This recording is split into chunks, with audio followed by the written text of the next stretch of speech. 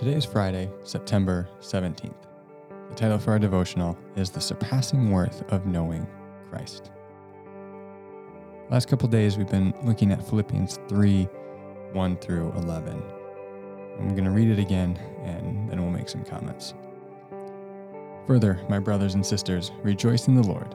It is no trouble for me to write the same things to you again, and it is a safeguard to you. Watch out for those dogs, those evildoers, those mutilators of the flesh.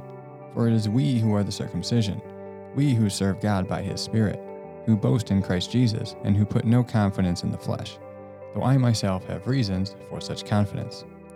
If someone else thinks they have reasons to put confidence in the flesh, I have more.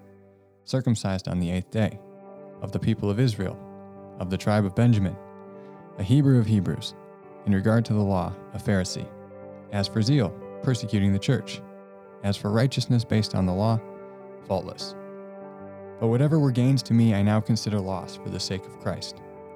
But what is more, I consider everything a loss because of the surpassing worth of knowing Christ Jesus, my Lord, for whose sake I have lost all things. I consider them garbage, that I may gain Christ and be found in him, not having a righteousness of my own that comes from the law, but that which is through faith in Christ, the righteousness that comes from God on the basis of faith. I want to know Christ. Yes, to know the power of his resurrection and participation in his sufferings, becoming like him in his death, and so somehow attaining to the resurrection from the dead. In this campaign, we'll be exploring some of the common aspects of our faith and culture that need to be deconstructed and reconstructed around the way, the truth, and the life. That is, Jesus himself.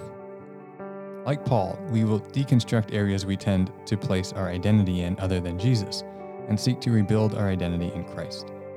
We'll seek to uncover our areas of self-righteousness, our misplaced zeal, and recenter them on the person of Jesus. Like Paul, we have all inadvertently constructed a faith that is contaminated with impurities from our culture, our experiences, and our own ideas. Our approaches to politics, ethics, doctrine, and even our own self-concept can easily become more cultural than Christian.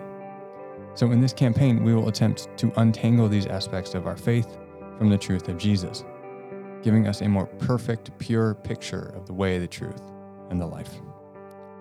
Now, to focus too much of our attention on the lies and false identities would be a grave mistake, likely leading to unhealthy forms of deconstruction, the type that often leads people to leave Jesus altogether. So don't miss this. Our focus is on Jesus and the surpassing worth of knowing him. We must be okay considering everything else as loss for the sake of knowing Christ, the true Christ. Looking again at verses 7 through 11, look at how Paul speaks of his relationship with Jesus. He wants to know Jesus, that is, to experience even what he experienced, even in his death and his suffering. He wants to gain Christ, to be found in him. Christ is his Lord. The redundancy with which Paul describes his relationship with Christ in these few verses is shocking. He really loves Jesus and prioritizes his relationship with Jesus above all else. So as we embark on this campaign, we must begin with and constantly return to Jesus. We must commit our hearts to know him more, confess that he is our Lord, identify ourselves in Christ, and cherish him above all else. So for reflection today, I would invite you to examine your heart. As we just said, those words of the Apostle Paul, can you pray those yourself?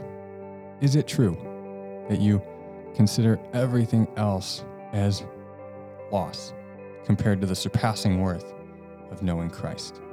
Would you consider them garbage that you might gain Christ and be found in him?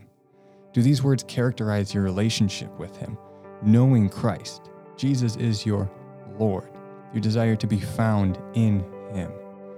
Is Jesus the primary foundation for your identity? Really examine your heart today and see if this is what you are longing for. Of course, we will never do this perfectly, but is it at least your heart's desire?